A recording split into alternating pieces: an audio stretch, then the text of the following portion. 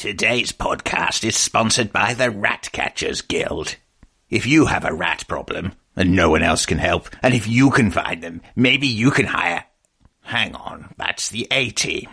The Rat Catchers Guild. An expensive solution if you don't have a cat. All the tabletop role-playing news. We aim to amuse and we aim to enthuse. And Morris's unofficial tabletop RPG. Hello, and welcome to Morris's unofficial tabletop RPG talk. I am Russ, aka Morris, or Morris, aka Russ, and with me this week is... Peter Coffey from the Southampton Guild of Role Players. Russ, as ever, it's a complete pleasure to be here. Episode 101. Ah, fantastic. That's quite some numbers. I mean, it's indicative that in another 3 episodes or so, we will have been going for 2 years. 2 years. Every week without a break, because that's just sort of mad dash heroes of the podcasting community that we are. 2 years? What was I thinking? I don't know, man. Why am I doing this? Why am I here? Terrible life decisions. It's written all over you. Speaking of terrible life decisions, joining us all the way from the Republic of Ireland, it is the fantastic Emmett Byrne. How's it going, folks? Yep. Hello. Yeah, I'm a little bummed I didn't make it onto the Centenary episode, but 101 will do, right? That's 101's better. Yeah. It's one higher. It's true, yeah. a number of 101 is much better than Dalmatians, 100. traditional classes you take. Yeah. Exactly. Yeah. You're welcome to the brave new era of triple digits. So, for those who don't know, Emma is the line manager. Is that your title? Line manager? Producer. Just keep it nice and nebulous because no one really knows what a producer does. Yeah, so. Producer for Cubicle 7's Warhammer Age of Sigmar Soulband tabletop RPG, which we're going to be talking about later in the show. Yep. For the moment, shall we do some RPG news? Oh, I suppose we could, couldn't we? You're going to like this, Peter. The news is everything is cancelled and everything is delayed. The end. We're finished. That was quick. I think you've got a good positive mental attitude there. Yeah. Everything's on fire. That's it. Okay, this is fine. Let's start with Wizards of the Coast. Because Wizards of the Coast have done that thing that we love them so much for. Our favourite thing, in fact. But Russ, what are you talking about? Because the other day they had an announcement that they were going to make.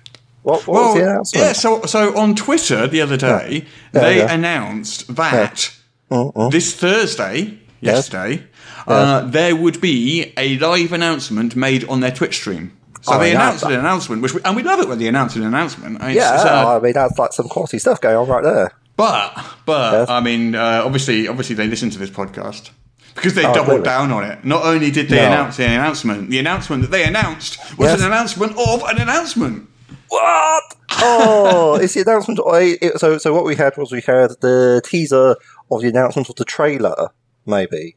Or are they not prepared to commit to a full trailer at this time? Yeah, this is some Disney level stuff where it's like, I mean, you don't want to jump straight into all these like full-on announcements without doing your pre-announcement announcements first. Yeah, you don't want to shock people. No, you don't want to shock people. That won't fly at all. No, so did you either of you two catch what this announcement of an announcement was announcing? Yeah, it's a new stream, right? I hate watching trailers. It's like their yearly Stream of Annihilation type thing, right? Yeah, where they are going to officially announce the new storyline and setting. And that is going to take place in June. It's a great lineup for the stream, though. Really, really good. Yeah. Ooh. So it's June 18th to 20th, and they've got a whole bunch. I assume all this is going to be done from their homes because normally they go to a comic store in LA and have this big party and everyone goes there. But I assume this year it's all going to be from their homes. But as you just said, Emmett, the lineup is it's Superman. Yeah, come on. I mean, Brandon Routh. People did point out that Brandon Routh has done other things, but as far as I'm concerned, anyone who's been Superman is forever Superman in my eyes. He was in Chuck. Was he? Yeah, he was. I know he's in that Legends of Yesterday of Tomorrow, Guardians of Tomorrow, the Universe, thing. What? One of the Arrowverse things. Okay, right. Yeah. He's in that, And he's done other things, but as far as I'm concerned, he's Superman. Also, we got Felicia Day. Ooh, nice. We got Deborah Ann Wall. Excellent. We got Amy Acker. That rings a bell. Was she in some of that Buffyverse Buffy and stuff? Angel, yeah. Yes, that's who she is, yep. David Harbour, who you'll know from Stranger Things, the sheriff. Oh, yes, excellent. And also Black Matthew Widow. Lillard, Ann Prosser, Sam Richardson, Thomas Middleditch. Some of these people I'm not as familiar with as the others, but it's a massive, massive, massive lineup. Okay, And it includes Superman, so, you know. Yeah, well, it must be good. Yeah. So, I'm wondering if there's some clues here about what this new setting and an adventure is. What they actually said was fans of D&D will learn all about the new setting and storyline. So I don't know if that's a setting and a separate storyline or a storyline in a setting. It's one of those things. And we don't know what it is, but there have been some sort of slight clues that have emerged. Interesting. So there's a guy over on Reddit who reckons he's heard from an inside source that it's Icewind Dale. Well, there you go. I don't know how reliable that is or not. But, you know. Well, if a guy down the pub said it, then, yeah, it must be Well, true. it's one of those rumours that's floating around. So, but yeah. also, if you look at some of the artwork that they've been putting out, there's a big picture of some adventurers standing clearly in some Arctic scene with snow coming down, holding up torches in front of a big cave. Nice. Which is definitely Icewind Dale-ish. I'm not saying it is Icewind Dale. I've got no idea. I've got no inside knowledge. I'm just completely guessing. They're running out of biomes, right? Like they did the just general nice middle place. They did the really hot place. They've done the spooky place. So it's time to go to the cold place. I guess it must be, yeah. Yeah, I mean, those are well recognised terrains, like hot, cold, spooky. I mean, ice must be next. That's the scientific names for the terms. Yeah. You should see my notes on the Great Parch map for Soulbound. We're very technical. I see your GM notes. It says this sexy goblin. I don't understand. Aren't all goblins sexy? I think we'll leave your goblinophilia to a different podcast. Rats. This is Ninja Smoker Place. Let's keep it PG. Come on, people. Anyway, where were we? We were talking about clues. The other clue is they are selling a bunch of apparel, because this is apparel even. Apparel? Apparel? Am I making up words now? Aperol. They're selling alcohol. Aperol. Yeah. You're just mispronouncing them. T-shirts and stuff. Yeah. Because this is all for Red Nose Day. Yes. It's all for Comic Relief. They're raising money for Comic Relief at the same time. Okay. And the apparel, not the apparel, the apparel that they are selling includes things like T-shirts and stuff. And they got things like snowy owlbears and things. Aww. Which is also ice-themed or cold-themed. Well, that does have a certain ring to it. So, but yeah, you know East Ham with a snowy owlbear. It's like just 10 foot tall of murderous rage with a light frosting. And frosted rage is always better. Sticking on Wizards of the Coast. Oh, must be. Okay, go on. Mike Merles. Oh, yeah. He's back. Back in action. Did he ever leave? You know he disappeared for about a year and a half. They put him in a box or something, I heard. Well, it seems that he was working... I mean, we kind of suspected that anyway. He was working on the video game stuff. He was working on secret project. Some of the branding or the lore or something behind Baldur's Gate 3. So he was working with the video game company. And that's making sure they have all the heights of all the buildings correct, because that's very important. Apparently. Yeah, something like that, yeah. But anyway, he's finished doing that, and he's back working full-time on the RPG now. Right. He's come out of Perda, and he's back doing something. Doesn't seem to be back on social media. He's back working, but he hasn't been on social media for about a year and a half since... the incident. Since his last tweet. Yeah. But less said about that, the better. I've got some good news. Strontium Dog. Yes? You can buy it. You can buy it right now. Well, I don't recall Wizards of the Coast bringing out Strontium Dog. Wizards of the Coast have not brought out Strontium Dog. That would be alarming. That would be odd. Happened. That would be odd. No, so this is from me, from EN Publishing. Oh, exciting, yes. For the Judge Dredd and the Wars of 2000 AD RPG. It's a setting book, Strontium Dog, where you play bounty hunters across space and time. Nice. So you can go onto distant planets and catch criminals, or you can go back in time and arrest Hitler, or all sorts of. You don't have to arrest wacky. it, I mean, yeah, should. shenanigans are very much on the table. I mean, Emma, who's your favourite 2000 AD character? Carl Urban. Good choice. Yeah. We're not allowed to mention him, though. We've only got the license for the comics. We're not allowed to mention the film. Years ago, I remember one of my cousins had basically every single issue of 2000 AD, and we just found them in the attic one day. Just boxes and boxes of 2000 AD, like sealed, kept in pristine condition. That's my brother. He's got loads of them. Yeah. I did the cover, actually. The cover is sticky hands all over them. Spot on. the cover's gorgeous. I mean, it's not artwork. It's one of the fun things about licensed stuff, as I'm sure you know, Emma, is you get access to a lot of artwork you can use without having to get it done yourself. Yeah, absolutely. Which is a wonderful sort of side effect of licensed. Yeah, I think with something like 2000 AD, it is so distinct that trying to get someone to match that style is going to be pretty tough, I think. That's definitely interesting. I mean, the artwork style has changed so much throughout the decades as well, because it goes back to the 70s. Absolutely. So you get, there's been an awful lot of artists and different styles of art in 2000 AD. Yeah. That's all this stuff. And we got access to all of that to choose from. It's marvellous. Fantastic, nice. Yeah, it really helps with selling everything, And it being a comic book, it's literally books full of artwork. 40 years of books full of pictures. I mean, it's really small for choice. Yeah, and to be fair, the EM products have been really quite gorgeous.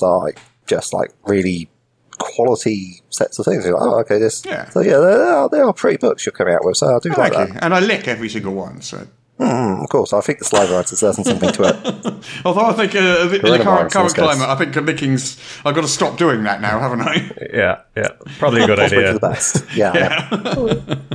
Like advertising your books as pre-licked no longer has the cachet that perhaps you might have hoped. So in that seamless segue into coronavirus and cancellations. Oh, yeah. Did you see that was smooth, wasn't it? Did you like that? Oh, smoother than the cashmere copies. Crushed it. We do have two more convention cancellations to announce. Has Gen Con bitten the bullet? Yes. Yeah. It was Gen Con. Out of time. So Essen Spiel has cancelled. Damn. I mean, these are surprises. Really. Yeah.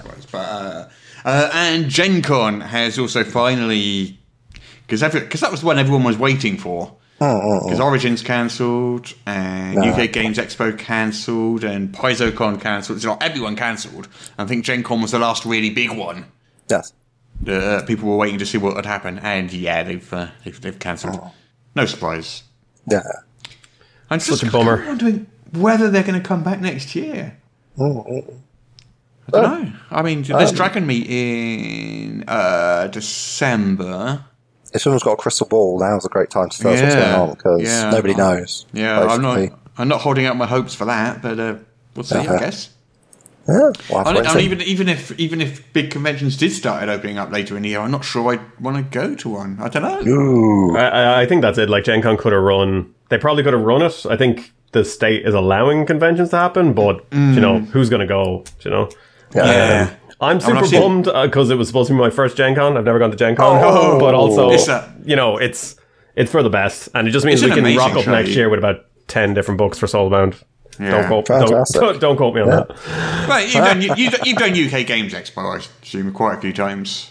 Have you? Yeah, I was there last year now. I could only stay for a day or two, unfortunately. I had never actually went off my own back as just a fan. I'd been to Essen a few years... the last 2 or 3 years, which is just fantastic. Obviously, with Cubicle 7, and prior to that, just myself and one of my mates went over for that.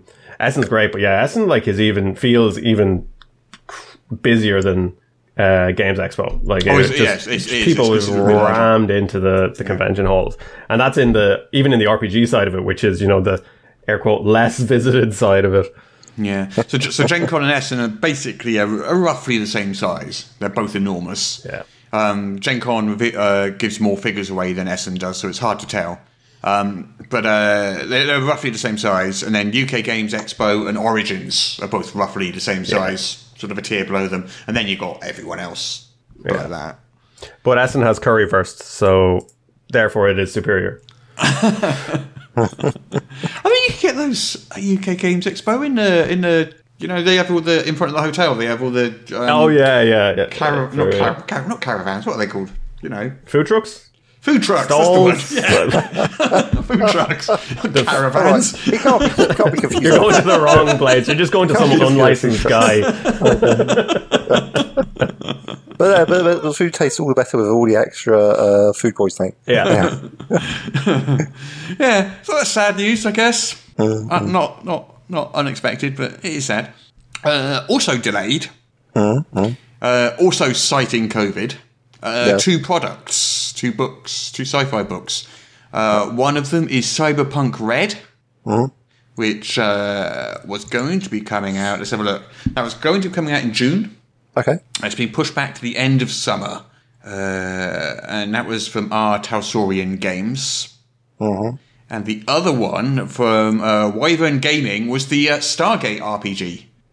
It's D&D 5e powered. It was going to launch at Gen Con. Yep. And they've now pushed their Kickstarter back. So I assume the Kickstarter was earlier than that then, I guess?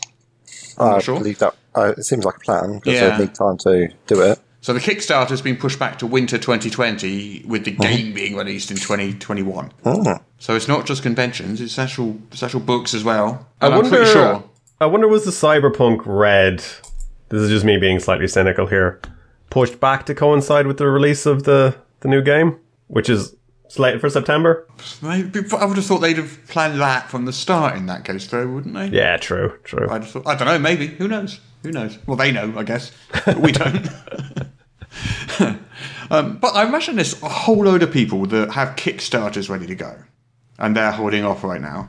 I would imagine so many people who would have been launching games at Expo, like one of our writers that's working on Soulbound, they were to have a game launch at UK Games Expo, and Expo's cancelled, and that's supposed to be your big thing where you introduce it to the world. And so I would imagine there's a lot of people in that scenario where they line everything up for Gen Con or Games Expo or Essen, and then this is going to have a huge impact on people, which is, it's really tough on so many, like between board games and, RPG publishers and everything. It's a difficult time that we're all desperately trying to muddle through. Oh, wow, absolutely. Yeah. So the Stargate RPG, they're delaying the release, the Kickstarter, until fall 2020. So they're pushing that right back. Yeah, and that's when the book was actually supposed to be coming out. Yeah. So they pushed everything back. Well, to be fair, it's like maybe waiting a bit longer isn't a bad thing. We've got more time to do the open playtest and so forth. So yeah, I guess yeah. Yeah. I don't know how to pronounce this one. I'm gonna say some words now, and I might be saying them wrong.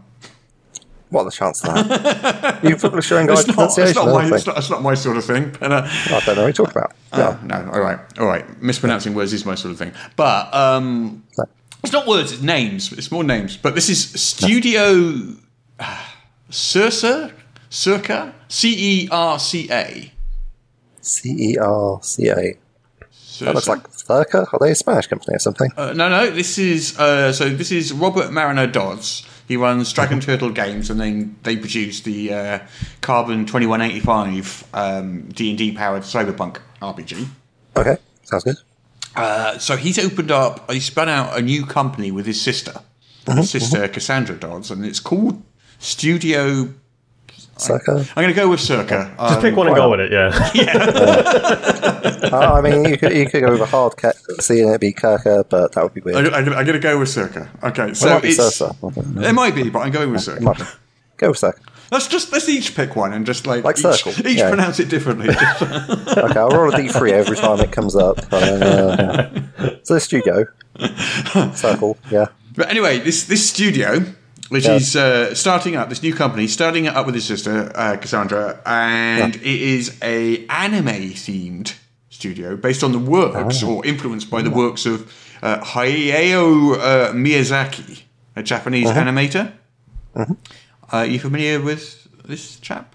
Oh yeah, his stuff is absolutely incredible. I actually I studied animation for 4 years in college. Right, so you'll know. Yeah. Okay, could you tell us who a bit more about it? Because I don't know. It's news to me. Yeah, actually, conveniently, I think Netflix has all of his films now. But the films are just absolutely beautiful, really odd and quirky, very much anti-war films a lot of the time, which like is a Death weird... of the Fireflies, or... Yeah. Is that one? So I'm not actually sure if list that's one of here. his. So there's Princess Mononoke, Oh, yeah. Castle Okay. in the Sky, Right, yes. Spirited Away. Right, yes. Yeah, Okay, Spirited these Away are- is absolutely incredible. Yeah. these are big names and very good films. Yeah. Okay. Well, that's his stuff. I think he kind of Fantastic. became more... Western audiences became a bit more aware of him with Princess Mononoke. And then Spirited Away kind of came afterwards, and Howl's Moving Castle and things like that. This stuff is it's just really beautiful, kind of surreal, ethereal kind of feel to it. I always find them slightly unsettling because there's these unusual creatures and things in it. But yeah, I think pretty much all of them should be on Netflix now. I'm not sure if that's Netflix UK or US or whatever. But I guess we'll have to get us to a Netflix to find out. Yeah. yeah, his stuff is just absolutely stunning and definitely worth a look. Big themes are kind of anti-pacifism. You know, I think a lot of it heavily influenced by World War II and obviously his reaction to that. And the actual Japanese culture reacting to that. So it being a D&D RPG with pacifist themes will be an interesting mix. Yeah. That seems like a strange choice to make. But he used D&D 5e for his Cyberpunk game as well. So I guess that's a system he's familiar with and comfortable with working with, I guess. And that's... that is a thing you could do. It doesn't immediately feel fit for purpose, but I mean... You know, I'm sure a lot of people would have said the same about Adventures in Middle-earth and Lord of the Rings. So there's definitely some interesting design space there to work in. And I think if they get it right, it could be really, really interesting. Oh, here we go. I've got this quote. I think this came off an article or Wikipedia or something. His films tend to feature strong female protagonists and themes of nature, technology, art, and pacifism. There we go. Alrighty. Now I feel educated. Do you really? Marvelous. Excellent. Well, I'm not someone who's particularly familiar with anime and Japanese animation and stuff like that. So, I am educated. I've learned a new thing. You have. Good stuff. Literally, you literally just saw me live learn a new thing. You can go to bed now. I cannot recommend the films enough, honestly. No, they sound like excellent films. So yes, well, if you haven't seen them already, then there you go. You heard it here, possibly 1000th, or possibly not. I don't know. Check them out on Netflix. Why not? Anyway, any other news? There is more news. We've got a preview of the Pathfinder Mystery 2. Pathfinder Mystery 2. Mystery 2. Not Mystery 2. That makes a lot more sense. It's a B, not an M. Mystery 2. It contains more than 300 monsters. Nice. Yes. And they've given us a little preview of Grendel of Beowulf fame, Morlocks, Raveners, and Serpent Folk, along with a look at the table of contents, which looks an awful lot like a big long list of monsters. Does it now? Oh. Any interest? Does it have the CRs as well, or? Not in this preview, no.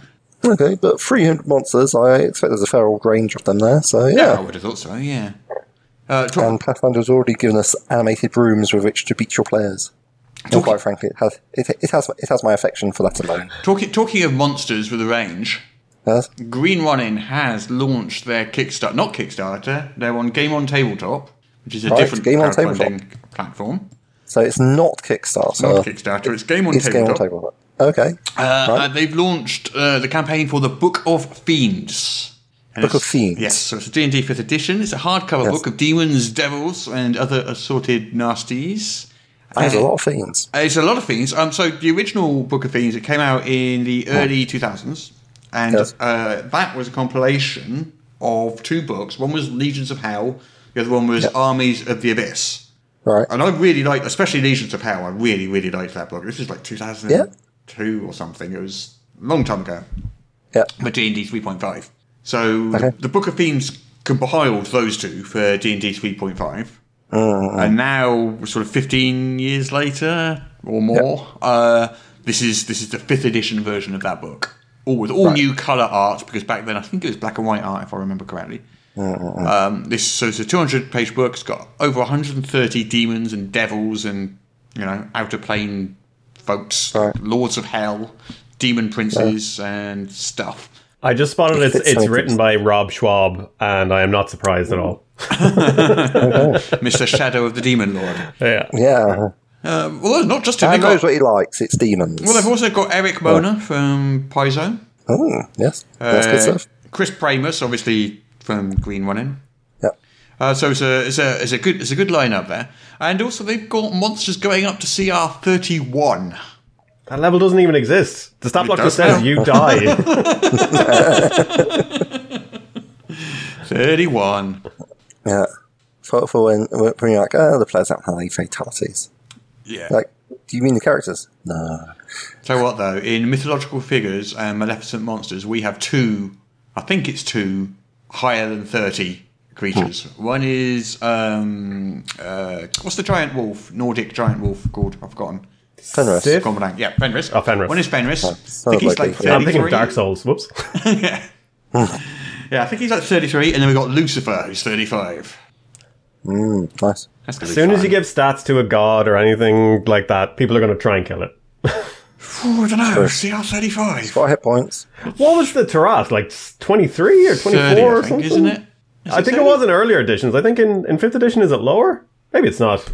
I don't know. I don't know. But Furiously Googled. But these CR 31 critters will definitely kick the Taras' ass, I'm sure. Good day.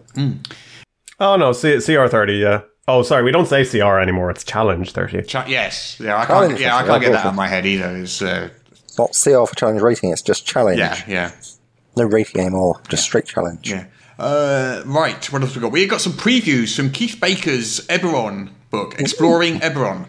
Exciting. We've got a lot of previews from Keith Baker's book, Exploring Eberron. We've got a lot of previews. A lot of previews, a lot of page spreads. We've got like 1, 2, 3, 4, 5, 6, 7, 8, 9, like a dozen or so. Loads and loads of them. And it's looking pretty gorgeous. So this is for Eberron by Eberron creator, Keith Baker. It's going to be in hardback and PDF format, and it's going to come out on the DM's Guild soon, is the date we're given. And the previews are just all these gorgeous page spreads with, lovely art. We've got a couple of excerpts of things like Dark Blood Dwarves, Gnoll characters, Dark Blood mutations, a Goblin glossary. There's a Goblin glossary here. Here we go. Numbers. Finally. Yeah, finally. You know how to count to 10 in Goblin. Ga, ka, kaga, ath, kas, kron, hirot, kaf, gath, mokas. Mokas. There you go. Yeah, that's cat. That is cat. You are correct. That's cat. That sounds like someone just ate a spoonful of cinnamon and like, okay, take down whatever noises I make. Yes. Yeah. Sounds a bit like Klingon, actually. Yeah, it's like, I don't know. Yeah. Sure, why not? So, these previews are all something you just got to jump on the site and have a look at. There's a great big section on Azimar previewed there. Some monsters like Merfolk and Melds. There's just tons of it, tons and tons of it. Stuff about the Last War. It looks like a Wizards of the Coast book. Yeah, it's gorgeous. It's gorgeous. The artwork's amazing. I don't know what to say really. It's, if you like everyone, buy it. Nah.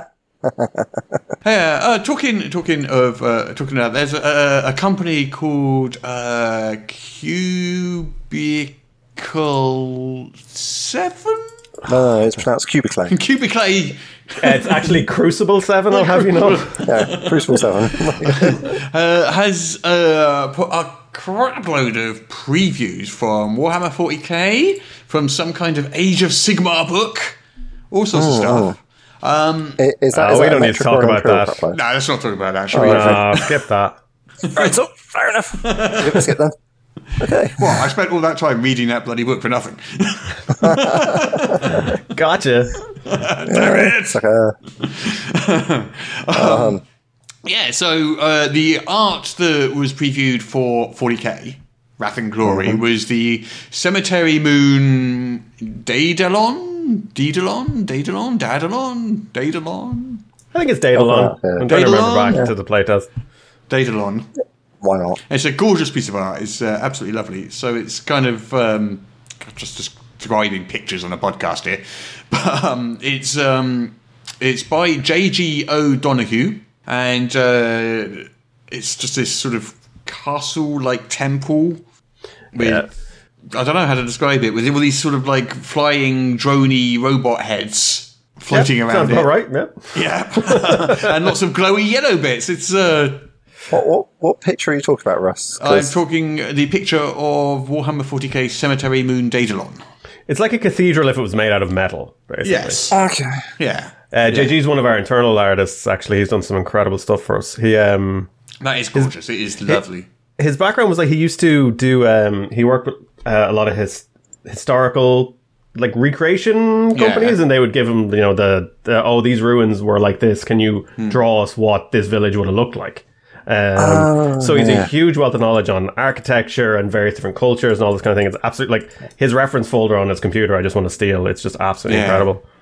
Are we talking about this picture here where it's like essentially got this like really gothic sort of mausoleum style cathedral with giant statues of death's head figures holding two-handed swords posing in front of it? That is You've got like battlefield gothic going on in the background with like some two moons rising up. And there's like the sort of a ruined cityscape all around. And yeah, you've got, sort of weird looking, creepy androids and mecha things, which are like robots, creeping over a rubble in front of it.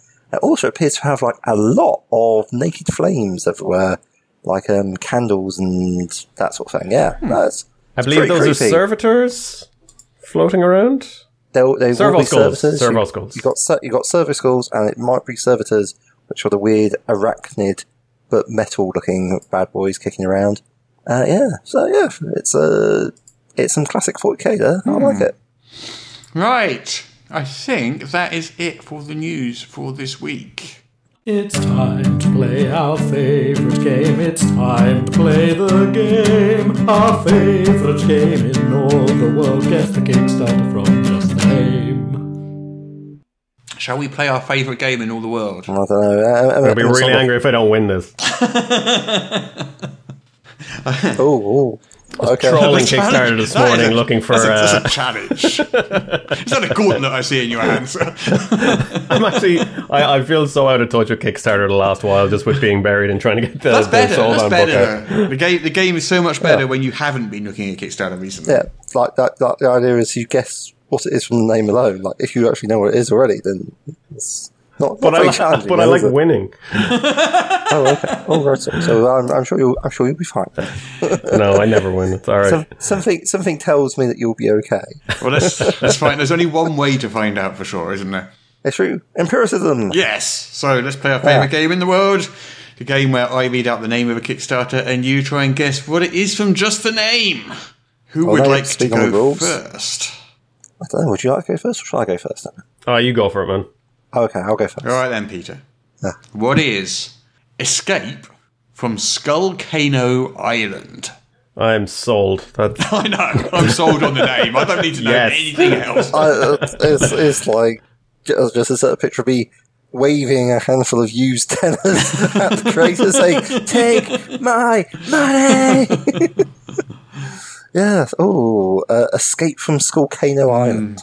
I'm looking at the art for this one at the moment, and wow. Yes. Okay, so I'm hoping it's leaning so hard into pulp, it's going right through that into like massive, all the way over the top stuff. And obviously Skullcano Island, which is a volcano in the shape of a skull that is constantly bubbling in the background, is like one of the major non-speaking characters within. Where have I seen that the piece? Before? A volcano shaped like a skull. He-Man. He-Man. Yes, of course. Yeah. Yes. Yeah. Okay, so we've got this sort of like skull-shaped volcano like bubbling away in the background, and then we've got like a full-on Escape from Skullcano Island. So I'm going to hopefully go with like a sort of a 1940s vibe. So we've got like that full pulp experience, and this is, I'm hoping, an adventure. What should it be for? Ooh, I would hope for Savage Worlds. It's probably fifth at the Powered by the Apocalypse to make me sad, but I'm hoping for Savage Worlds, just so you can have that full... I'm thinking, like, you've got a seaplane, because if this didn't have a seaplane in, it's like, my heart will be saddened. Do you know what I mean? It's like... No, I wouldn't say broken. You don't care about Let's get over yourself. Yeah, it's like... But, it's like, this calls for a seaplane landing, like somebody's got like a bomber jacket, which is entirely too hot for the climate. It's full on tropical island. I think you spent longer describing this game than it would actually take to read the bloody thing. Well, you probably should read the bloody thing, then, shouldn't you? Which system did you go for in the end? You mentioned 3 there. I went Savage Worlds. Oh, if only you'd say 5th edition. You were absolutely spot on with everything except for the system. So I would have given you 10 out of 10. Instead, I'm going to give you 8 out of 10, which gives you a total of now 3 points out of 10 is your current score, which coincidentally is the same as Emma's. How bizarre. Who'd have thought that would happen? I think you just described Tailspin, by the way. So this is exactly what you said, but it's for D&D 5th edition.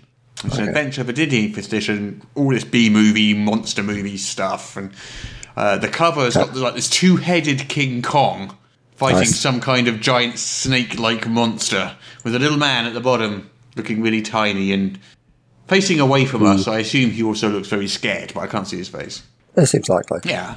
It does look fun, though. I'm totally going to back that. Amen. Oh, is that like a Demogorgon fighting a Ramirez? Is that what they're called? Yeah, I can never remember. A Ramirez. A purple worm. Ramirez, just a guy named Ramirez. He's super scary, guys. Super scary. It's like a purple worm, isn't it? Maybe. Yeah, actually, yeah. Nice. It's not a Demogorgon because he has hands, not tentacles. Yes. Let's have a look. I think there's an Erinez or something. Was that what you were No, it's pterodactyls in the air there. Oh, wow. They smashed their goal, haven't they? Yeah, doing really well. Oh, wow. So they've got some sort of kaiju of some description. 2-headed Godzilla, yeah. It looks pretty good. It does look good. Okay. So that leaves Emmett with the last one. All you've got to do is score higher than 0 points to win. You need 1 point to win. It's a big ask. It's a big ask. I think you can do it. I think you're up for the challenge. I think you can do it. I can see that glint in your eyes. We believe you, Emmett. You can do this. The eye of the tiger.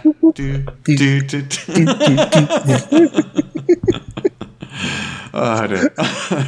Okay, what is Fred Saberhagen's Empire of the East?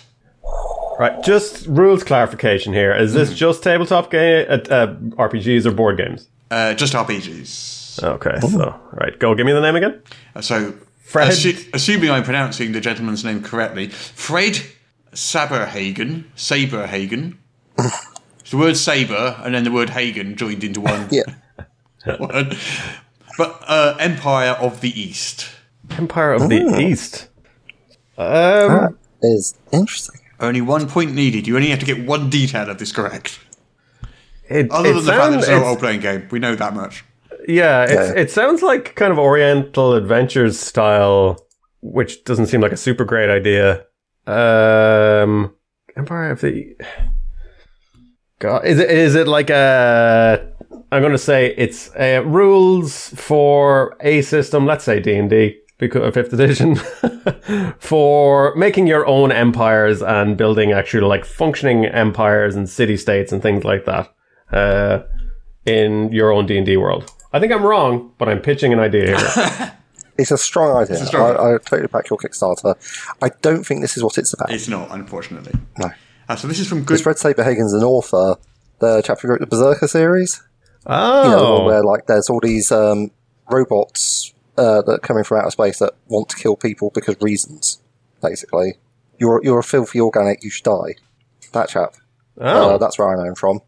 Yeah. So come on, Russ, tell us about this is Fred from Saberhagen's Empire of the East. Goodman Games for the Dungeon Crawl Classic system, and it's a role-playing game sourcebook based on Fred Saberhagen's Empire of the East series.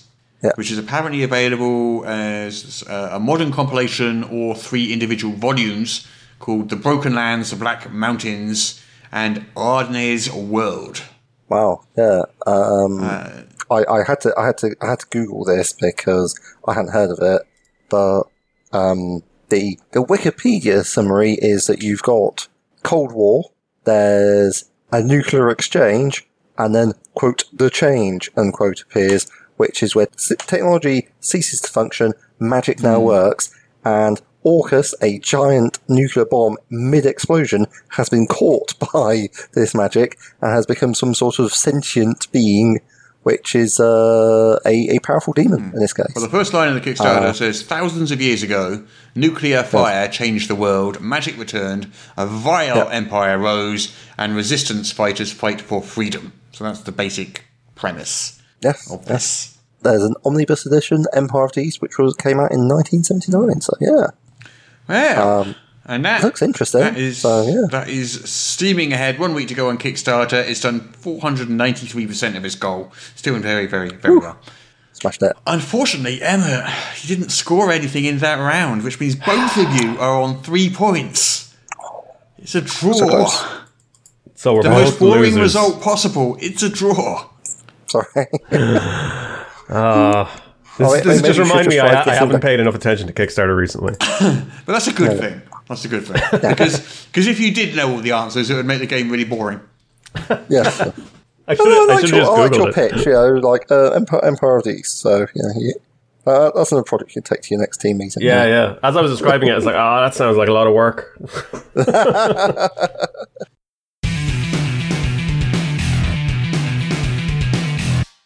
All right, the dungeon's clear. Now it's time to take a look at all that shiny, shiny loot. I've got Detect Magic prepared, and my wand of identification is fully charged. So let's check out the Monty Hall. Great. I just got a new book of unusual and rare magic items with random tables. Sounds amazing. So what did I get? Let's start with this sword. That is a sword that inflicts emotional wounds. What? Instead of cutting flesh, this blade cuts deep into your psyche, doing emotional damage. Oh, so like psychic damage instead of slashing? Not exactly. It just makes the target feel like they've let down their parents, and their friends only pretend to like them. Okay. What about this? That is a Wand of Tallow. Oh, that sounds useful. Hallow is a really powerful spell for someone at my level, and a wand... Not Hallow. Tallow. Once per day. This cleverly crafted magical wand can summon 1 pound of a rendered mutton fat. Ah, well, not quite as useful. What about this book? There, my friend, you have an instructional tome. Excellent. So do I get an attribute boost or a new feat? Both, but first you'll have to translate it. Oh, okay. Can I tell what language it's in? Oh, yes. Prairie dog. Do prairie dogs have a language? But of course they do. Surely you know. It's a very complex language capable of identifying size, shape, colour, and even articles of human clothing. Although they have no concept of gender. You're making that up. No, seriously, that's true. You can read about these online. Fascinating. Well, until I actually meet a prairie dog, it's kind of useless really, isn't it? It would have to be a prairie dog that also spoke a language that you speak to translate it. Yeah, obviously. Right. Okay. Just run down the list. So what else did I get? So many treats. Negative gold pieces. A hairbrush that changes your hair colour randomly. Goggles that put sensor bars over monsters of the aberration type. A bag of endless rats. Right. A figurine of wondrous power. Chicken. A misspell book. A scroll that unfolds into a map of the dungeon. It is, however, a 1-to-1 scale map of the dungeon. Oh, great. A dozen duck-sized horses. And a deck of one thing. A deck of one thing. Do I even want to know what the one thing is? If you're sure, it is a spoon. So, tell me, in this book you got, are there any useful magic items anywhere at all in it? That spoon is very useful. Well, not when it's printed on a card, it's not. You're just not using your imagination. You're not thinking of all the potential uses. What potential use am I meant to get from a herd of duck-sized horses? Would you rather have one horse-sized duck?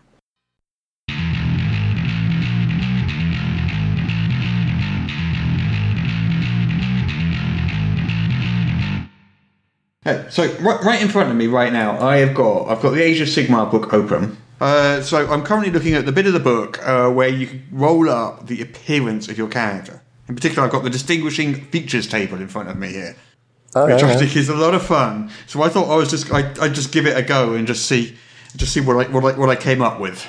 So you've got to roll 2d6 on this it's a 36 different results, I guess, 6 by 6, and your character. So first I roll 5, which is accent or speech, and then I roll 3, thinks out loud. There you go. Thinks out loud. It is fun, this. I do the pockmarked cheeks, pierced ear, scent of stale meat. Nice. Flips a coin to make decisions. Yeah. Bit of Two-Face going on there. Yeah. And then you can also roll for eye type, eye colour, hair colour, height, all sorts of stuff. But this is from the Age of Sigmar Soulbound core rulebook, which you can get in PDF already, I believe, and you can indeed, for hardcover. Oh. Yeah, you can pre-order hardback now and get the PDF immediately. And you are the producer of this fine work. Yes, so producer on Age of Sigmar Soulbound for all that entails. Cat wrangler, I generally say. Chief cat turd. Yeah. So along with Dom, we designed the system together and did the main rules mechanics, writing those up. And then we had a ton of other people who did some fantastic work on all the rest of the writing and art and everything. So huge team effort to get it out, and it was it was very exciting to release it a few weeks back. And so far the reception has been absolutely fantastic. Kind of more than we could have hoped for, really. So it's one of the Warhammer family of products. So we've got Warhammer Fantasy Roleplay. Mm-hmm. We've got Warhammer 40k Wrath and Glory. Both of those games being produced by Cubicle 7. And this is a third one. Yes. Age of Sigmar. Can you just talk a little on how this game relates to the other Warhammer games that you're... or how it doesn't relate? Or how does it fit into the overall scheme? Yeah, so, I mean, there's different feels to the different Warhammer lines. So, Warhammer Fantasy is very much grimdark. You start on the very bottom, like you're playing peasants and boatmen and things like that. And I always like to describe it as if you imagine some peasants rolling around in the mud trying to stab each other with pointed sticks while calling each other witches, that's the right sort of mindset to be in for Warhammer Fantasy. And it's raining. Yeah. Oh, yeah, of course, it's raining. Otherwise you can't get that. It's raining and muddy and terrible, Yeah, everyone's got cholera and diarrhea. The perfect epitome for me for Wolfrup was we were playing a bit of Death on the Reich a while back, and I was playing a grave robber, but I didn't even have a shovel. So just had to use your hands. You have like a crowbar and your hands. So my short-term goal was get a shovel. And someone bought me a sword, and I had it reforged into a shovel. Nice. So that's Wolfrup. Wolfrup is very you're fighting for everything you get. You kind of starting on the bottom and working your way as up as you can get, which is usually not far before you get kicked back down again. Then you have 40k, which is the grim darkness of the 41st millennium. 40,000 years in the future, possibly from fantasy or possibly a different world. It's 40,000 years. That's a ludicrous length of time. Yeah. Just unimaginable sort of thing. Yeah, 40k is... You have all the high technology, and technology is treated as religious... as a religious thing that everyone worships the Emperor. Very grim, very dark, very punishing as well, but you have cooler stuff. You do get a shovel right now. You get someone who follows you around. If you found the ancient hoard of technology which will allow you to get the 3D printers to make your shovel, you might have a shovel. Yeah. But let's not get ahead of ourselves, Morrissey, shovels. And then, so Age of Sigmar then was released in 2015. It is basically Warhammer Fantasy. The world ended in the end times. And Chaos won, and the world basically exploded. So Age of Sigmar starts right after, well, not right after that, but starts after that, where Sigmar, the God King, I'm not sure if he's calling himself the God King at that point, is catapulted through the ether of the world and is found clinging to the remnants of the old world, found by Dracothian, one of the celestial dragons, who rescues Sigmar, and they discover these 8 different realms. For anyone familiar with Warhammer Fantasy, the 8 realms correspond to what were the 8 winds of magic. Right. So you have the realm of fire, you have the realm of death, realm of life, realm of metal, realm of beasts, that kind of thing. So Gur is the realm of beasts, Akshi is the realm of fire, Giran is the realm of life, Shaish is the realm of death. And you have these basically 8 infinite realm spheres that are just permeating with this magic. Each form of magic exists in each sphere, but they'll be stronger. So the fire magic is stronger in Akshi, the realm of fire, but other magic is usable there. So Age of Sigmar kind of takes up from Warhammer Fantasy in that regard, but tone and feel, it's much bigger. It's much more this kind of mythic scale of things. You have, one of the key things is the Stormcast Eternals, which are these like 7 foot tall golden armored demigods that are the souls of regular folk who were exceptional, hammered and reforged into these demigods and then sent to fight the forces of chaos. Right. So Age of Sigmar is much grander and more mythic in scale than, say, Wolfrup or 40k.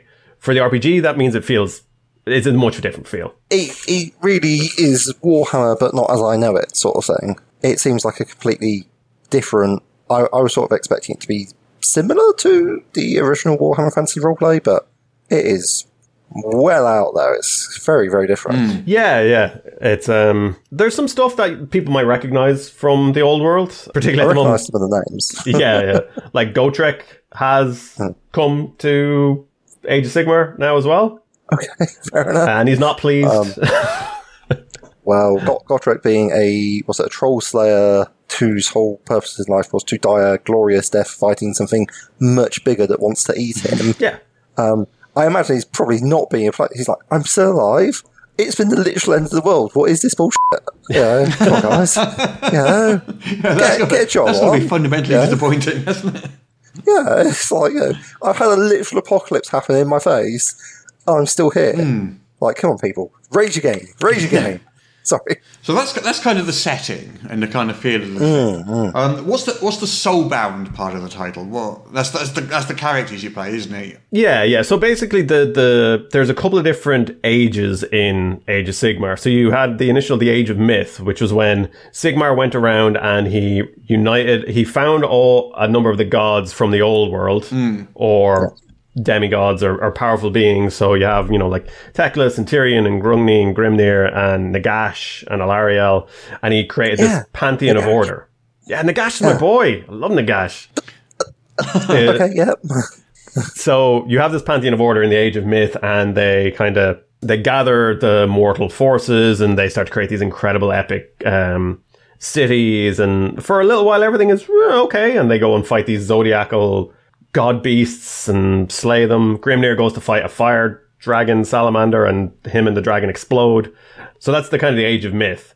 But chaos is ever present, so chaos starts to seep in and create these little cracks in the world. People slowly start to turn on each other. The pantheon slowly breaks, like the elven gods, Malarion, Teclis, Tyrion, and Marathi, who's not quite a god, but she's kind of pretending. They split off and start doing their own thing. Alariel starts to turn inward as well. Nagash gets really angry at Sigmar and kind of turns on him. So the Age of Myth ends when chaos comes into the world and the Age of Chaos begins. And the pantheon is shattered and broken. Everything goes to hell, quite literally. And Sigmar takes who he can and retreats behind his gates in Azir, which is the realm of heaven. Yeah. So you have centuries of this horrible, horrible Age of Chaos. Then you have, while this is going on, Sigmar is in Azir, and this is when he and Grungni work on the Stormcast Eternals, which basically they take mortal souls, anyone already dead or currently fighting for their lives in the Age of Chaos, and they forge them into Stormcast Eternals. Eventually it gets to a point where he has to send the Stormcast down, and he takes back the Realm Gates, which are used to travel between the realms, and the Age of Sigmar begins, which is forces of chaos are pushed back to some extent, and order has got a little bit of a foothold back in the realms. So that's how that was. And they start to get a bit of foothold, and they build cities around these giant realm gates. And then Nagash enacts his plan that he's been working on for like thousands of years. Nagash was planning ahead. Nagash is like playing some Xanathar chess here. Yeah, absolutely. He's like, yes. At some point in the future, your guys are going to try and mess me around. So I'm going to set in a plan which will take thousands of years to complete. Yeah. So Nagash is basically angry that everyone's been stealing souls and taking souls which he feels belong to him and turning them into Stormcast Eternals or turning them into the new elves. And they should have asked first. Yeah. And Nagash enacts his plan to just take over the realms, fill them with death magic. Unfortunately, right when at the key moment, a couple of Skaven get into his big black pyramid and they introduce a hint of chaos to it, and everything goes bad. Ooh, yeah. It's just classic Skaven. They get in amongst the stuff, they start gnawing on cables that they shouldn't be gnawing on, and then that's it. The whole ley line thing goes all completely pear-shaped, and you've got a giant, what's it, the Void of Nagash or something? I can't remember what it's called, but it's like basically this sort of giant pit of black magic and so forth, which is sucking all the magic, but it's also going... what's it? The Necroquake? The Necroquake, yeah. So basically, that's a good word. All the magic good, strong in Shaiish flows to Nagash, but he's actually not able to hold it, and it erupts out of him across all of the realms and raises basically the dead in everywhere in the realms. And all these ghosts and spirits come up, and it would be a zombie apocalypse, but it's like about 2 apocalypses late by this point. Yeah, exactly. So that's where you start in Soulbound. The Soulbound were actually existed in the Age of Myth. They're powerful mortals who are bound together, and their souls are literally bound to one another. And they sort of work like a Black Ops team in the mortal realms. With things going so bad now, after the Necroquake, Sigmar has tried to bring that back and has sent out a call to what were the Pantheon gods, the other gods, to try and come back and unite to some extent and bring the Soulbound back and take strong, powerful mortal heroes from around the realms and bind them into this soul binding. So when you become Soulbound, you literally bind your souls to everyone else in that group for the rest of your life until you die. I like to think of the Soulbound as kind of like X-Force from X-Men or Suicide Squad. Like, they're not necessarily good guys, so but they are... What does this soul binding itself, what effect does that have? I mean, can you sort of hear what people... It's a fairly major part of it. It's like the subtitle of the game. Yeah. So it seems like a core concept that we should be on board with. Well, I mean, it's not sort of a mechanical sort of thing. If, say, I'm soul-bound to you, what does that specifically mean? So... Mechanics-wise, we have a resource in the game. Story-wise, I suppose, and mechanics-wise, your characters don't age when they're soul-bound to one another, but they never really live long enough to benefit from that. When you're soul-bound, one of the big things and one of the reasons a lot of the species in different factions will sign on is when you're soul-bound and you die, your soul explodes and becomes one with the kind of mortal realms. So it means Nagash can never get your soul. So you have species like the Idoneth Deepkin, who are elves. They were the elven souls that lived in the belly of Slaanesh basically Slaanesh consumed them all at the end of the end times, and they were living in his belly for thousands of years, and then they were turned into the Idoneth Deepkin. So they are very much about keeping their souls safe and not letting their souls being taken again. So when they sign up with the Soulbound, their souls cannot be taken by Nagash or anyone else. They just explode and they go back to the realms, which to a lot of people is a good thing. Mechanically, you get access to this thing called Soulfire, which is because your souls are bound to each other, you can harness the energy of other people's souls and all your souls together to accomplish these incredible feats. It does mean you don't have, like a raise dead spell. If your character dies in Soulbound, they're gone. Right. Unless you're a Stormcast Eternal. So if you're a Stormcast Eternal, you can go and be reforged and you can come back later. Yeah, you've got your own revolving door at the afterlife. Which is apparently a very painful process from what I read. Yeah. I imagine being put in a big forge and hit with a hammer repeatedly would be quite painful. Yes. Right in soul. So I was just looking at the different characters you can play. So you've got 5 races, or species. So we've got humans. You can play a human. Yep. You can play a Stormcast Eternal, which you were just referring to. These guys are sort of created, forged beings that are kind of like perfect, idealized humans. Is that a fair? Yeah, pretty much. They're kind of like the peak human ability. They're about 7 foot tall. They have incredible musculature and all that kind of stuff. They are basically demigods. They're just a bit like me, then, really. Yeah, absolutely. Yeah. Their souls are taken and reforged and reshaped, so they actually have they don't remember their past life, but they gradually start to get fragments of it, right? As the longer they live, which is from an RP standpoint, it gives them so much road to run with. This idea that you have this past life that you don't remember. You also have, when you die and are reforged, your soul, like, you start to degrade slightly, and you forget who you are, and you become slightly even less human or less normal. So they have a lot going on for them. From an RP standpoint, the whole, hey, I can be reforged and come back, is not really get out of jail free card, because that can take weeks or months or years. And with the Necroquake, it's not without its own risks as well. Right. But Stormcast cannot be soulbound because their souls are already bound to Sigmar. So they are part of the group, but also apart from the group. Right. What else have we got? What's it got? I mean, it says elf, but with an A in the front of it. What's the correct pronunciation? Did you just say elf? Or? Elf. Yeah, okay. Elf. So, elf. And you got Dwarden, which are basically sort of dwarves. Yeah. Is that fair? Yeah. And tree people called Sylvaneth. Plant Sylvaneth, people, yes. Yeah, they are great. Who doesn't want to be like a 12-foot tall tree, right? I don't know. I mean, Peter is a 12-foot tall tree, pretty much. I appear smaller now because I'm sitting down, but must have it. Yeah. So who are these Sylvaneth chaps then? What's the deal with these guys? So the Sylvaneth are the children of Alarielle. So Alarielle, the Everqueen, goddess of life. So her realm would be Ghyran, which is the realm of life. She created the Sylvaneth from the soul pods that she planted the soul pods, planted the Sylvaneth, and they grew into these beings, kind of humanoid type tree people, essentially. There's various different types of them. In this, we have the Kurnoth hunters, who are like 12-foot tall, kind of rangers, I suppose. They use bows and swords. You have the Branch Witch, who is more of a magic user. They're tasked with overseeing the Sylvaneth Grove. So when a Sylvaneth dies, they can be planted again. So they have this Lamentiri in their chest, so they can be planted again and regrow, and they have the memories of all of their past lives. The only thing is, when a Sylvaneth becomes soulbound, they are cut off from that. So it's a big thing for them. They don't want to be soulbound, but Alarielle will come to them and ask them to do it, and they won't say no, essentially, because it's kind of an honor, even though they sort of don't want to do it. Some of them are very interesting. There's a lot of fun role-playing potential there as well. The elves and the Dwarden, are they just kind of sort of typical elves and dwarves, or is there some differences there from what we're used to? No. I would say no.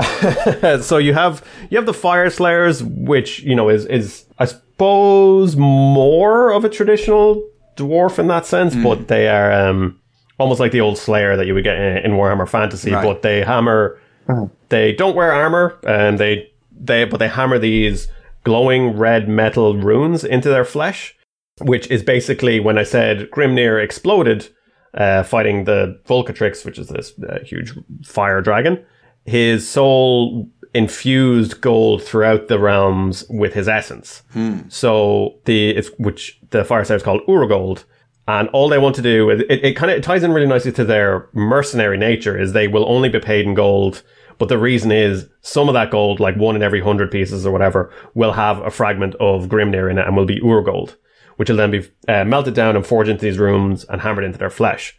Fire Slayers believe that by having them in their flesh and going into combat, it releases Grimnir's spirit, and if they do that with all the gold, Grimnir will return.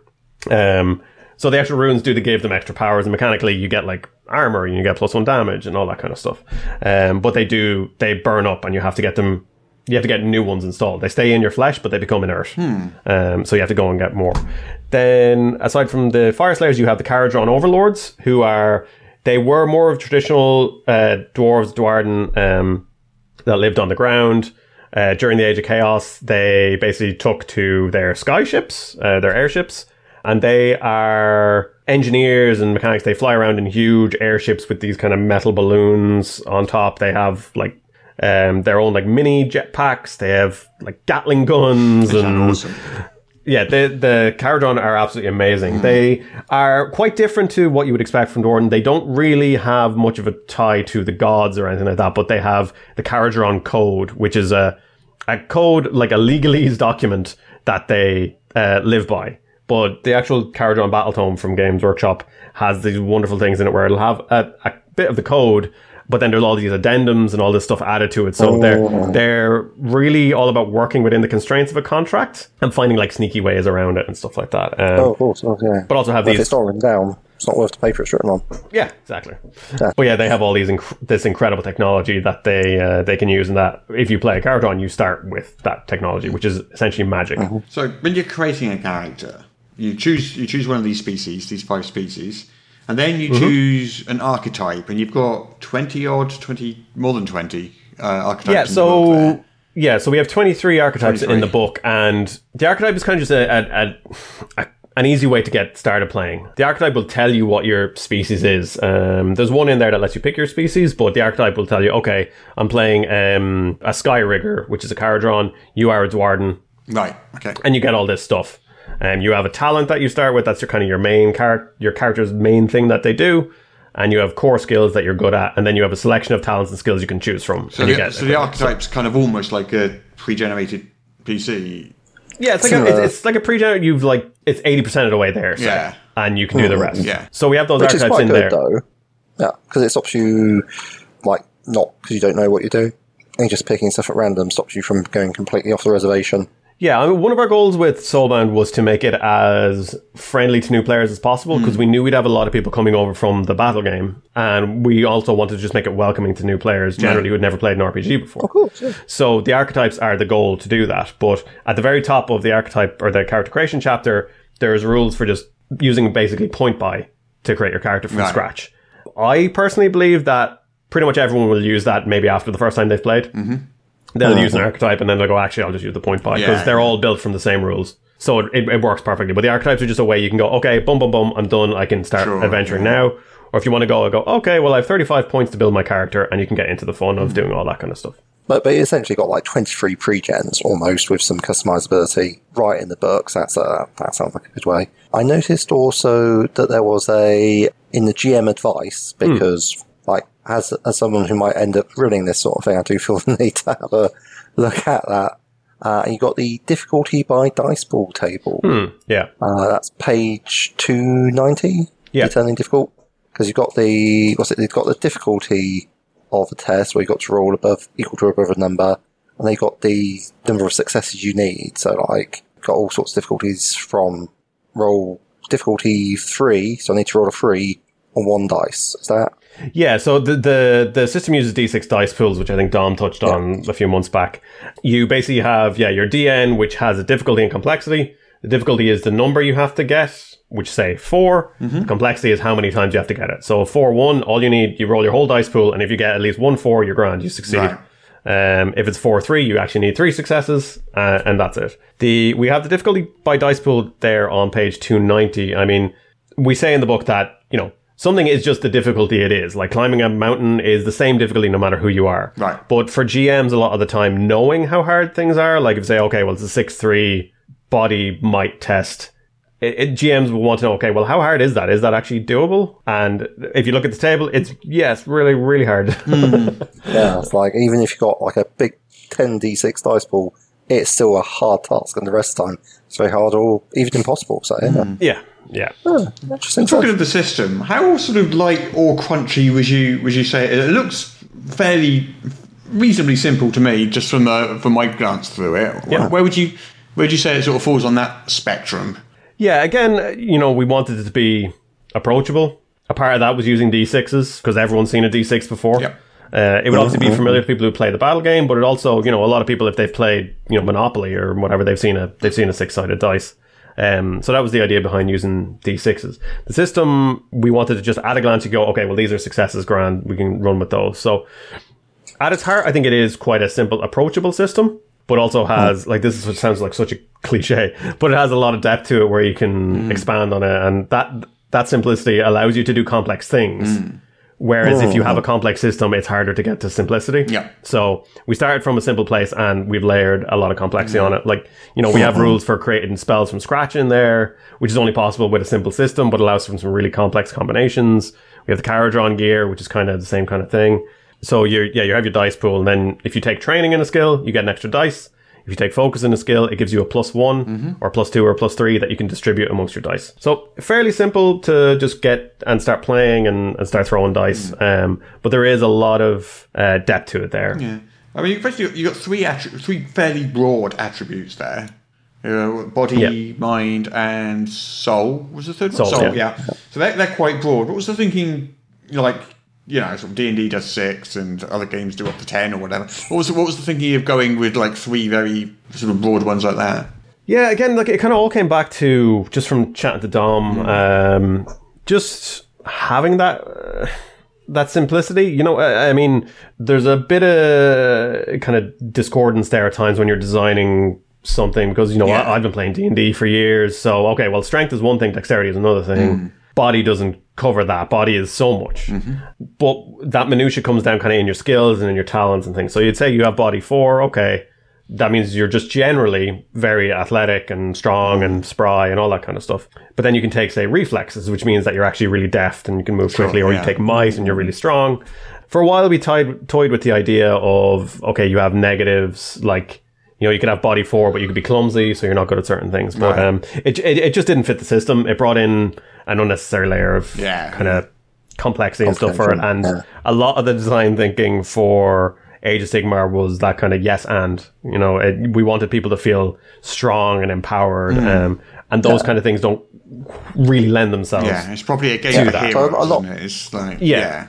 I mean, you have literally been designed by gods to be your chosen champions in the world, so yeah. The flaws are really more within your sort of your personality, your hubris, your arrogance, and tendency to despair. Yeah, is that a fair summation? Yeah. We try to give people as many tools as they can to tell interesting stories, and a lot of the simplicity, a lot of what we tried to build in with the simplicity was to give room to make it easy to tell those stories. The Age of Sigmar as a game and the system itself is going to probably have a good chunk of combat. So we wanted the combat to be quick and punchy and easy for people to get through, and you're cutting down swathes of enemies and go forward. And yeah, exactly. So you got your team of soulbound special ops, semi-divine super ninjas. And they're sent out facing seriously terrifying they're sent out to battle the forces of chaos.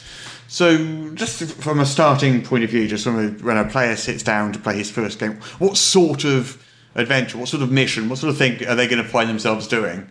I mean, what would a simple starting adventure sort of look like in your head for characters to introduce them to the world? It's funny. I was reading over our free adventure last night that will be coming out in a week or two, and so small. Yeah, I've been running it for my home game tonight. I'm very excited about it. But basically, so that adventure starts off where you're in Hammerhal, which is the huge metropolis in Akshi, and you're basically loading up with a Caradron fleet of airships. There's dozens of airships, and you're flying across the realm to get to a new city called Brightspear, which conveniently is where our starter set starts. So basically, you start off as part of this fleet, and while you're in flight, you're attacked by hordes of Tzeentchian demons and horrors and things like that. So you're fighting Sangor Skyfires and Screamers of Tzeentch and all this kind of stuff. Your ship goes down and crashes, and you have to make your way through the Kindling Forest, which is a forest that is perpetually on fire, and try and keep people with you, the survivors, alive while fighting off grots and troggoths, which goblins and trolls, as you go through this. So you are facing a lot of things. Yeah. Combats always have dozens of enemies, I would say. Right. Like, try and give an example I did before where we did a playtest and there was like 10 pink horrors. And for anyone who knows pink horrors, when a pink horror dies, they split into 2 blue horrors. And then when a blue horror dies, they split into 2 brimstone horrors. So very quickly, there was like 40 enemies on the battlefield. But we got through the combat in like half an hour. So it's quite easy to just like cut your way through like large numbers of... Yeah. So we have swarms that we use and minions. If anyone remembers kind of like the 4E D&D stuff, you have minions who are like, they have certain stats, but their health is calculated differently. So they take 1 hit and they're gone. Yeah. Most minions have a swarm ability that they can all, if they're all in the same zone together, so like a clan rat or a grot by themselves is easy. If there's 3 or more in a zone, they count as a swarm. Swarms can be like 10, 20, whatever size. They get more dice to roll to hit you and all this kind of stuff. So they are still a threat, but as soon as you swing at them, you can kill 5 or 6. So there's less in the swarm, so they're rolling less dice. So you can very quickly be cleaving down hordes of enemies. Or if a wizard drops a fireball in there, they'll just all die. Basically. Yeah, so you could just like wade into sort of piles of enemies and just like, lay about left, right and centre and just feel properly heroic. That sounds like a lot of fun. One of the things in it, I suppose, is it's not about... What I would say is it's not about if you'll win, it's how long you can keep winning. Right. So you're gradually getting worn down. So you'll get through combat. We have toughness and wounds. Toughness is basically like you get hit and after the combat, your toughness just comes back. But if you run out of toughness, you start to take wounds. Wounds are very hard to get back. So you're gradually like, I always feel like I describe it as Halo, where you have your shield. Once your shield goes down, you start to actually get hurt, and then your shield comes back, but your health still stays down. Yeah, so that's kind of so you're gradually accumulating these wounds as you go on. You're still kind of cleaving through people, but things are gradually getting worse and worse and worse and worse, and that's something that permeates the game as a whole. I think it's stemming the tide of this like unwinnable fight almost. Yeah. So is the game just pretty much a war setting all the time, or are there other sort of corners that you can explore? No. One of the things I think people were very excited about the Age of Sigmar RPG was seeing what regular life looks like. So if you look at the book that we have 40 pages on the Mortal Realms alone. So, however many pages on what the realms are like, and we explore each of the realms themselves. Then we have another 30 pages on the realm of Aqshy, or the Great Parch in Aqshy, which is like, what's daily life like? What do people do for entertainment if they can? How do they survive? How do they farm? Because basically people can spend their entire lives living in a city. They never go beyond the walls. So the farms kind of have to be in the city. So you have like these hanging gardens, hanging off huge towers that are kind of guarded and protected. And you'll have jade wizards there kind of tending to them and stuff like that. And it's what does life look like in that scenario? So there's definitely a lot of room to explore that, and the start adventure is like kind of big bombastic stuff to give people a feel of what Age of Sigmar is like. This week we announced Shadows in the Mist, which is going to be a series of adventures we're doing set in Anvilgard, which I think will be quite different from what people expect. You'll still have a lot of that big kind of bombastic fighting these huge horrors, but a lot of it is navigating this city run by pirates and like sinister elves and things like that. And there's the Black Scale Coil, which are this malicious organization in there that are trying to take over the city, and you're working your way through all that. So that's a situation where a big golden 7-foot tall warrior isn't going to really shine. And it's why the Soulbound are important, because they can explore these, kind of do these more subtle missions and things like that as well. You just mentioned some of your upcoming products there. I was just looking at the starter set there. I mean, there's a whole bunch that you announced just the other day. In fact, there's like 7 or 8 different things that you mentioned. Yeah, we like to put the pressure on ourselves. So can we whip through those and just have a quick, talk about some of those quickly? Is that all right? Yeah. Let's do it. Okay, let's start with the starter set then, because that's the one that's at the top of my screen right now.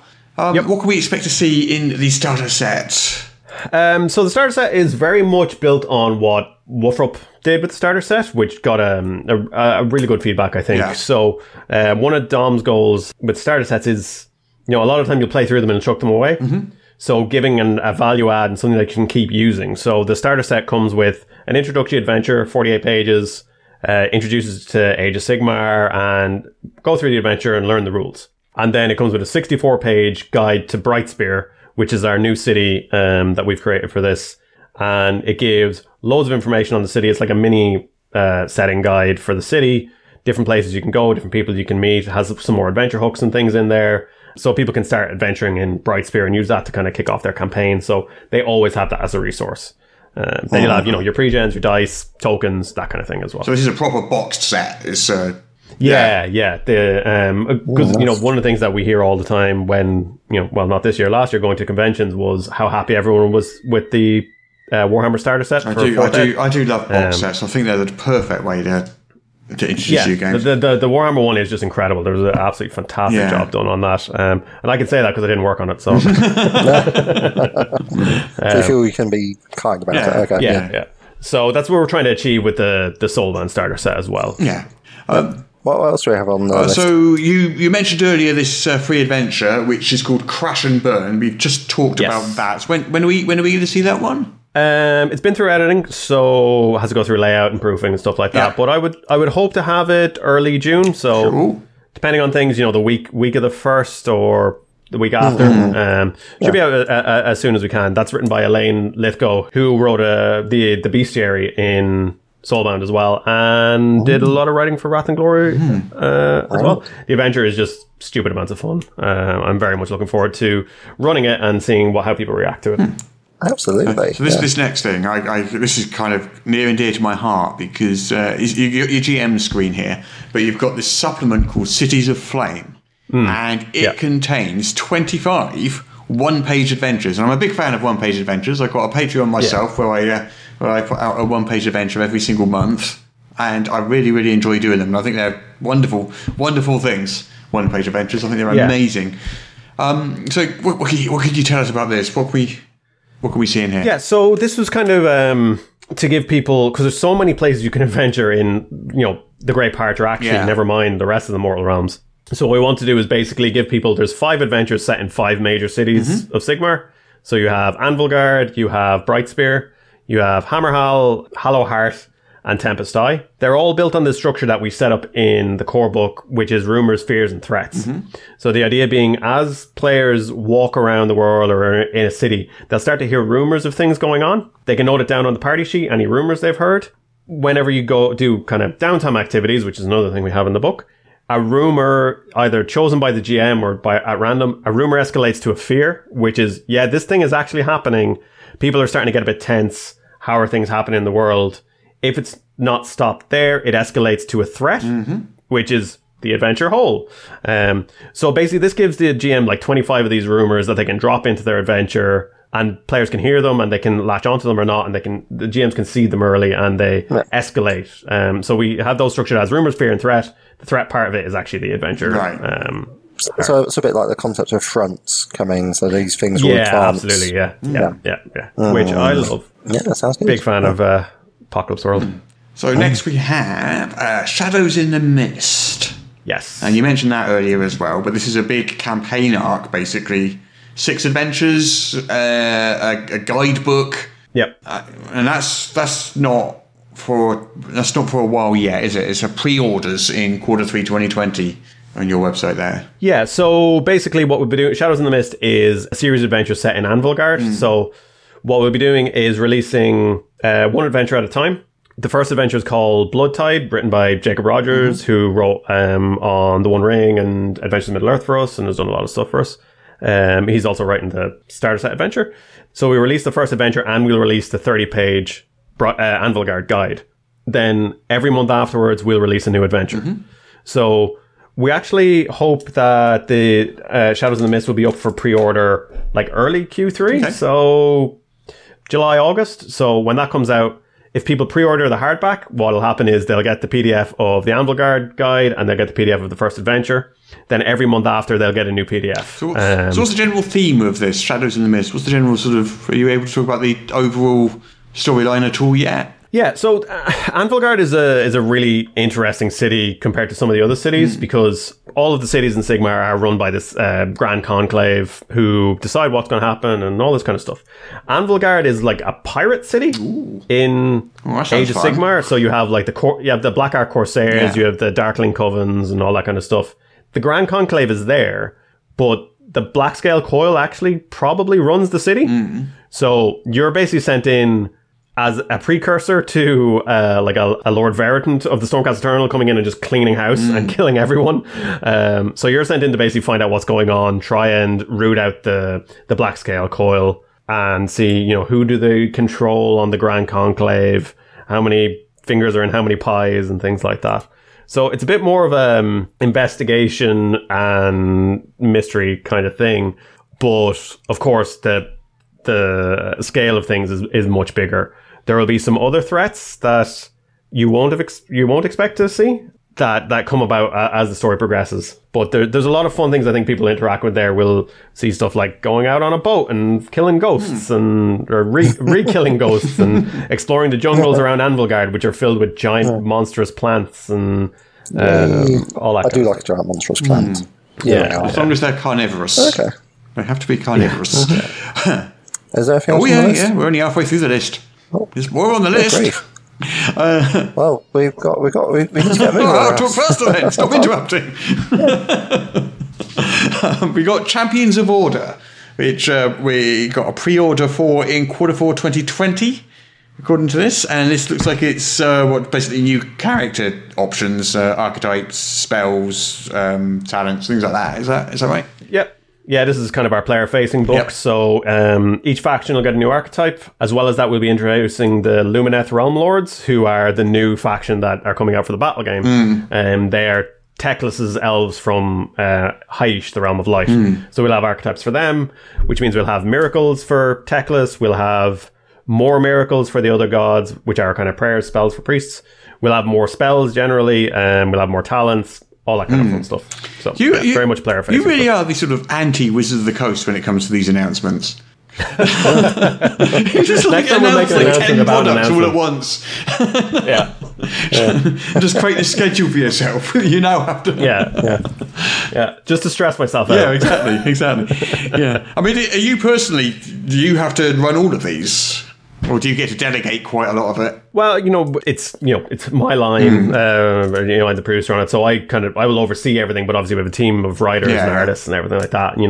I'll basically ask some of our talented writers, be like, "Hey, can you please write an adventure here?" And then they do, and I say thanks, and we keep going.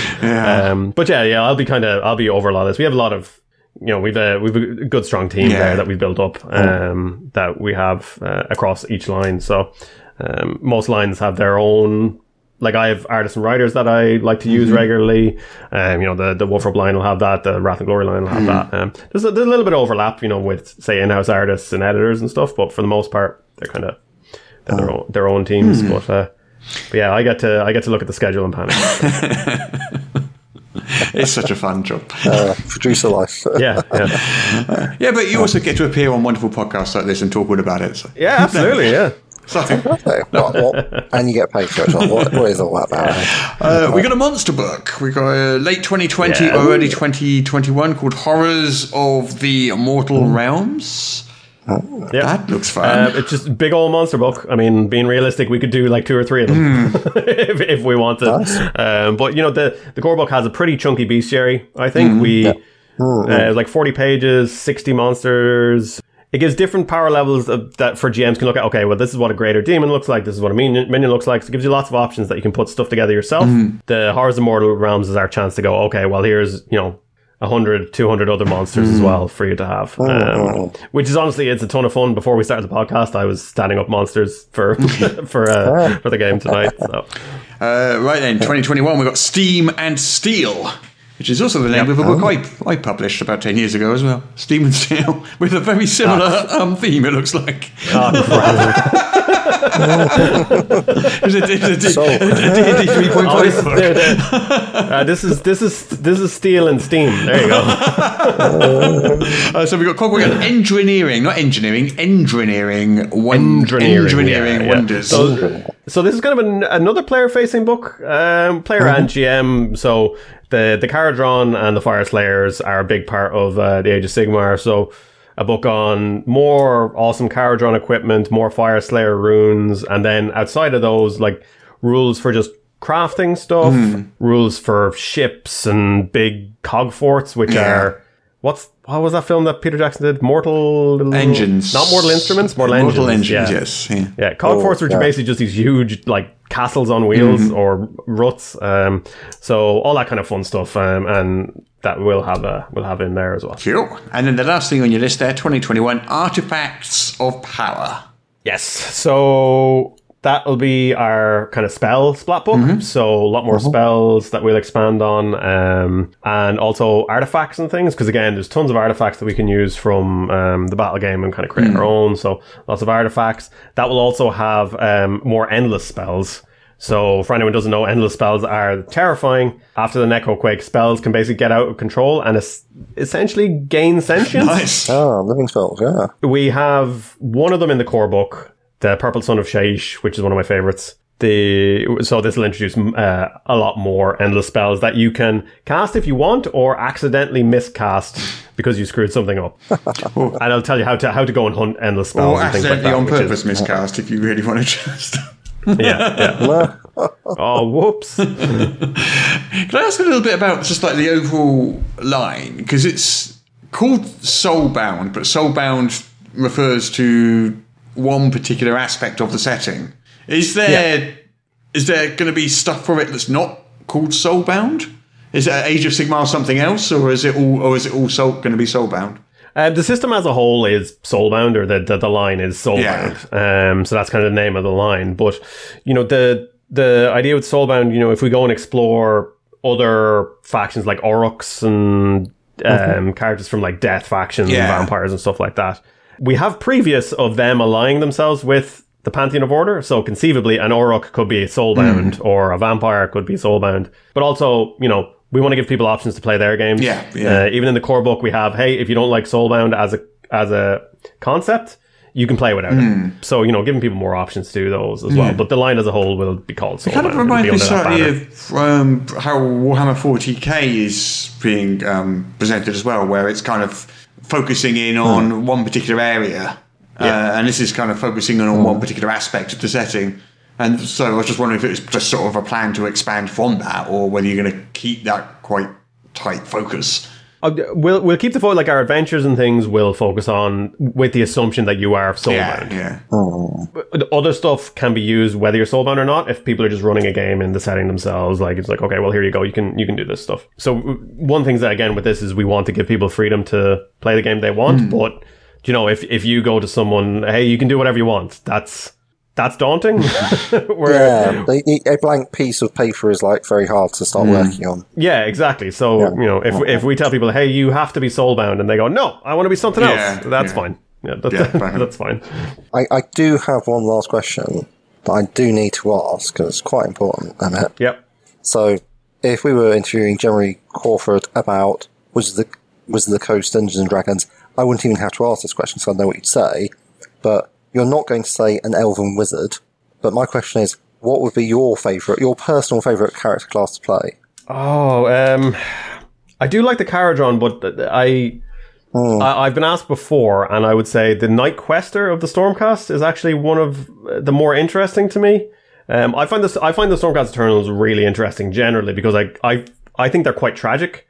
Because they're plucked from a previous life, their souls are reshaped, they don't know who they are, and then the Night Quester takes that another step because Sigmar can just go, hey, I need you to go on a quest and do this thing for me. And they just do it. They're kind of, they have to do it. There's just this obligation and this uncertainty about everything. I just find them really interesting. I'm not really sure. They've got that strong gesh on them, and it's like they've lost an element of their free will, sort of thing. Yeah, to some extent. They are sort of that kind of, holy warrior, paladin type thing, which I don't tend to gravitate towards when I could be a rogue. But there's something, but the Night Quester it'd be one of my favorites. Could be to do with the art as well for our Night Quester. They've got a tinge of the Grail quest about them. I'm picking up. Yeah. For me, it's going to be. I think I'd have to lean into the airships and the grappling hooks and all that sort of stuff. I like the look of that. That looks fun. Yeah. Why? I mean, if I have the option to be a dwarf parachuting from balloon whilst blazing away with a 6-shooting rattling gun, I don't know why I'd play anything else. Exactly. Right? I gotta be honest. No, that's fun. Emma, thanks so much. It's been an absolute pleasure to have you on. Yeah, thanks Really so much, enjoyed guys. I that really conversation. appreciate you having me on. Oh, you're very welcome, very welcome. Well, I hope you enjoyed yourself, and possibly you can come back at some absolutely. point. Absolutely. We should have some exciting stuff coming up in the future that I think Dom alluded to on his previous one about our own stuff that we're working on. So, oh, fantastic! Looking Right, forward to it. so with that, thank you everybody for listening. I hope you enjoyed that informative look at Warhammer Age of Sigmar Soulbound. We'll be back next week, as always. But until then, it's goodbye from me, Russ. As goodbye from me, Peter Coffey from the Southampton Guild of Role Players. And goodbye from me, Emmett Byrne from Cubicle 7.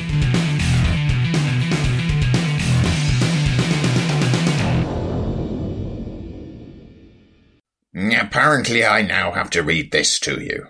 This is the official podcast of Morris's unofficial tabletop RPG news, which you can find at enworld.org. You can find show notes at morris.podbean.com or wherever you found the podcast. If you feel like they deserve it, you can support the show on Patreon. In return, you will receive exclusive bonus content. Just go to patreon.com/Morris. If you're interested in his babbling nonsense, you can follow @Morris on the Twitter. Send your emails to morrispodcast@gmail.com. Not all of your emails, just the ones you want us to see. That's it. I'm bored now. You can go away. Shoo, off you go. Goodbye. Get out of here.